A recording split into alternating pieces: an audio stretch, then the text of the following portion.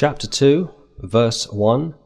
Now when Jesus was born in Bethlehem of Judea, in the days of Herod the king, behold, there came wise men from the east to Jerusalem, saying, Where is he that is born King of the Jews? For we have seen his star in the east, and are come to worship him. The traditional story has 3 magi's travelling on their own from Persia to greet the newborn king. There could easily have been more than 3 wise men. These are kings spoken of in the Old Testament, and these kings are going to bring gifts with them which will also be replicated in the millennium. What you find in the Old Testament normally has a twofold application: first coming and the second coming. These wise men would have had an army with them. They were well-to-do people. They were travelling with riches. They had travelled from Persia, modern-day Iran, all the way to Jerusalem, the capital of Israel. When it says they went around asking, Where is he that is born King of the Jews? They asked everybody. They wanted to proclaim their arrival, and that is a picture of the second coming. In Matthew 24, he comes back with the church, and every eye sees him, according to Revelation chapter 1. This is what you find here with the first coming. Whereas when you go to Luke's Gospel, the shepherds are invited, and they come, and only they come, to witness his birth. That's a picture of the rapture. When the Lord comes back, he comes just for his church. 1 Thessalonians chapter 4. But here, this is a public arrival, and they've made quite a commotion, which was their intention, which was their purpose. And the Lord, of course, was behind that because his son is the King of the Jews. And Herod is now on notice. One other point from verse 2. They came to worship him, Gentiles. As I've already said, Luke will trace Jesus back to Adam, who wasn't a Jew, whereas Matthew traces him back to Abraham, who was a Jew. He was always going to be the Messiah of Jew and Gentile, and here the Magi's are Gentiles coming to worship the Jewish Messiah. There's also a level of apostasy here, which you'll find in verses 4, 5 and 6. But look at 3. When Herod the king had heard these things, he was troubled, and all of Jerusalem with him. Of course, here is an unpopular king, an Assyrian, a Gentile who had married his brother's wife, and he had been imposed on the Jewish community as their so-called king, their governor. The Jews despised him, and yet later in the Gospel accounts they are supporting Herod over the King of the Jews, Jesus Christ. That is apostasy with a capital A, the worst type of apostasy imaginable. Those that were troubled in Jerusalem are going to be defined, as I've already said, from 4, 5 and 6, and these are your apostate Jewish leaders, foretold in the Old Testament, but nonetheless prophecy is happening right in front of their eyes, and for the most part they didn't have a clue what was happening. That's the devastating reality of sin. 4. And when he gathered all the chief priests and the scribes of the people together, he demanded of them where Christ should be born. And they said unto him, In Bethlehem of Judea, for thus it is written by the prophet, And thou, Bethlehem, in the land of Judah, art not the least among the princes of Judah, for out of thee shall come a governor that shall rule my people Israel. They knew the Old Testament scriptures. They knew it inside out, and yet they are in unbelief. This expression governor in Micah, it speaks of a leader. If you go to Micah 5:2, it says, But thou, Bethlehem Ephratah, though thou be little among the thousands of Judah, yet out of thee shall he come forth unto me that is to be ruler in Israel, whose goings forth have been from old, from everlasting. Two things they've omitted there. First of all, that he's from everlasting, which makes him deity. Secondly, he's going to be a leader, not a governor. And one writer that I read some years ago made the interesting point that they were terrified to tell Herod that the King of Israel, the true God of Israel, the Messiah, had arrived. They feared man more than God, so they changed it from leader to governor, which, although was still a threat to Herod, wasn't as damning as calling him and giving him his correct title, leader. 7. Then Herod, when he had privately called the wise men, inquired of them diligently what time the star appeared. That word diligently will appear several times, and we were told in the book of Hebrews to diligently come to the Lord, to search him out. The Old Testament spoke many times of searching for the Lord with all of your heart, crying to the Lord, waiting on the Lord to hear you, to save you.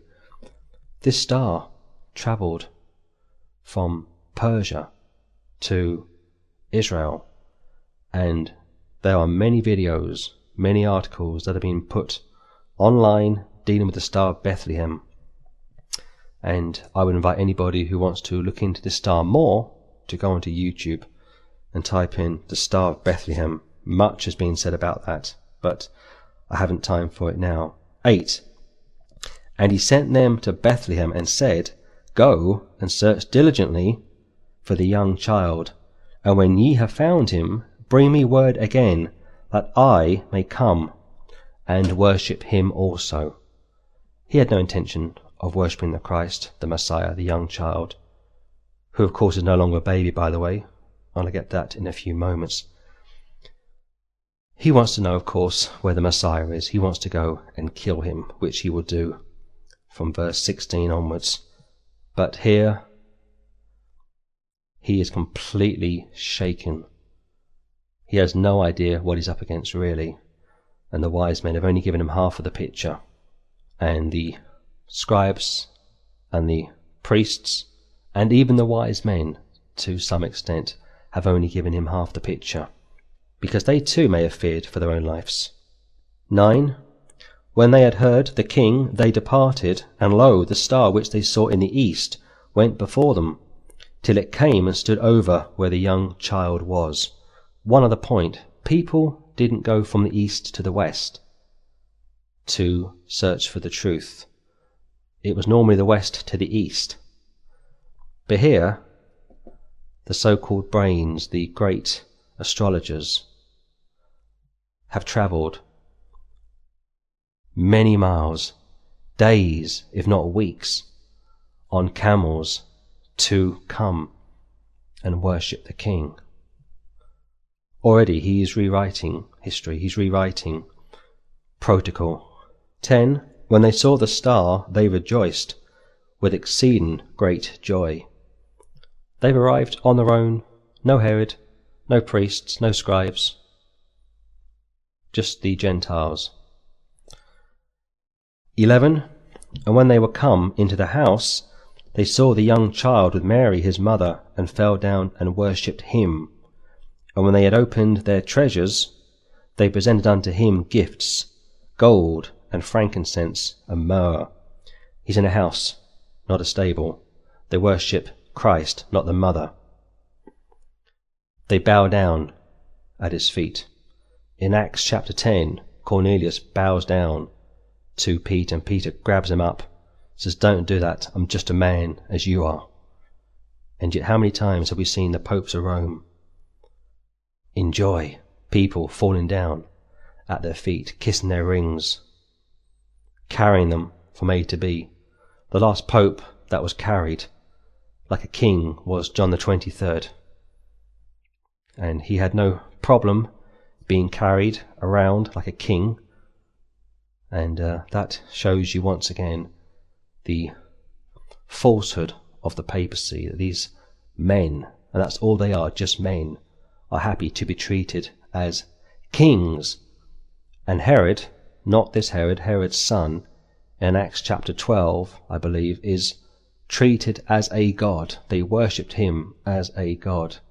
And because he wouldn't give God, capital G, the glory, the angel of the Lord struck him, killed him. 12, and being warned of God in a dream that they should not return to Herod, they departed into their own country another way. Chapter 1, the angel of the Lord appeared to Joseph, deity, I believe. Chapter 2, verse 12, God himself appears to the wise men that they should not go back to Herod, but go another way. You see now how important this is. God himself is personally intervening. When Mary falls pregnant, Gabriel goes to see her. Still an angel, yes, possibly an archangel, but not deity.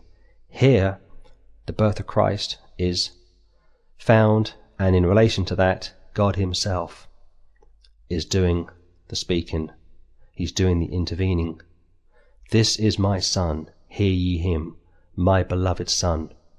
Mary said in John 2, whatever he says, do it. You've got to come to him. What he says you must do. It's all about him. It's not about you or me or him or her. It's about him. 13, and when they were departed, behold, the angel of the Lord appeareth to Joseph in a dream, saying, Arise, and take the young child and his mother, and flee into Egypt, and be thou there until I bring thee word. For Herod will seek the young child to destroy him. Angel of the Lord, once again, deity, go to Egypt, hide there, until I bring you word again. Christ is mentioned before Mary nearly every single time in Scripture. This last expression here, destroy him. You can destroy a person's testimony, you can destroy a person's character. That doesn't mean to annihilate that person. To destroy anybody simply means to cause them to cease from existing. You can physically destroy somebody, but their soul lives on. Here, clearly, this is in reference to physical destruction, but not spiritual destruction. When an unsaved person dies, they go into the ground, and they wait there until the end of the 1,000 years. Then they are resurrected, and if the name is not found in the book of life, they go into the lake of fire, which is the second death. They will spend all of eternity in the lake of fire. They will never cease to exist. As somebody once said, there was a time when you didn't exist. There will be a time when you will never cease to exist. How true that is. 14, when he arose, he took the young child and his mother by night, and departed into Egypt, and was there until the death of Herod, that it might be fulfilled which was spoken of the Lord by the prophet, saying, Out of Egypt have I called my son. 16, then Herod, when he saw that he was mocked of the wise men, was exceeding wroth, and sent forth, and slew all the children that were in Bethlehem, and in all the coasts thereof, from 2 years old and under, according to the time which he had diligently inquired of the wise men. 2 years of age. He's obviously been born, he's obviously grown from an infant to a toddler, he's gone from a stable to a house. And this interrogation, which started back in 7, has resulted in Herod knowing how old the child was. Now, the wise men may not have completely known what Herod was going to do with that information, but I think they probably did know. And as I say, he's already found out that he's 2 years old and he's in Bethlehem. Foretold 800 BC by Micah, affirmed by the scribes and the priests, but discarded by them nonetheless. And here he's going to do what he can to destroy the Messiah, Antichrist. That's what Antichrist does. He tries to destroy what God has raised up. 17, then was fulfilled that which was spoken by Jeremy the prophet, saying, In Ramah was there a voice heard, lamentation and weeping, and great mourning, Rachel weeping for her children, and would not be comforted, because they are not. Rachel, along with Eve and Sarah, is a mother of Israel. Eve is the mother of all living. The women in the Old Testament are types of Israel from a parental type, and you could even stretch out and say that the women in the Old Testament are types of the church here and now, if you choose to. But here, Rachel is weeping for her children, which Matthew claims is in reference to the children that were slaughtered in Bethlehem. 19. But when Herod was dead, behold, an angel of the Lord appeareth in a dream to Joseph in Egypt, saying, Arise, and take the young child and his mother, and go into the land of Israel, for they are dead which sought the young child's life. The angel now becomes an angel. If you leave the scripture as it is, and I certainly will, it's not the same angel. Herod's dead. His top lieutenants, those that were initially part of the plot to kill the Messiah, are now dead. It's safe to go back. 21. And he arose and took the young child and his mother and came into the land of Israel.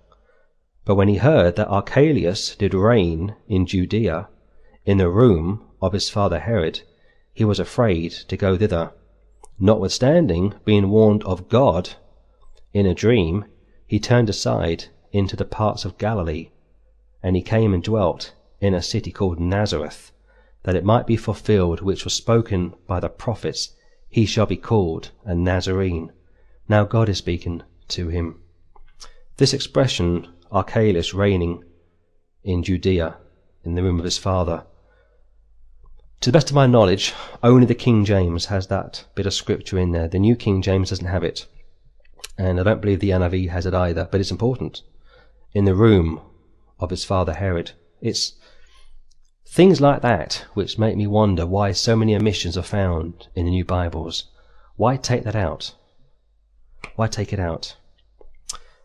He was told to go back.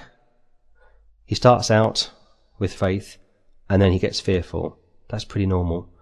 God sees the fear. God reassures him, doesn't punish him, doesn't chastise him, and he continues on. But this time he goes into Galilee and ends up in Nazareth. And it was spoken of by the prophets, he shall be called a Nazarene.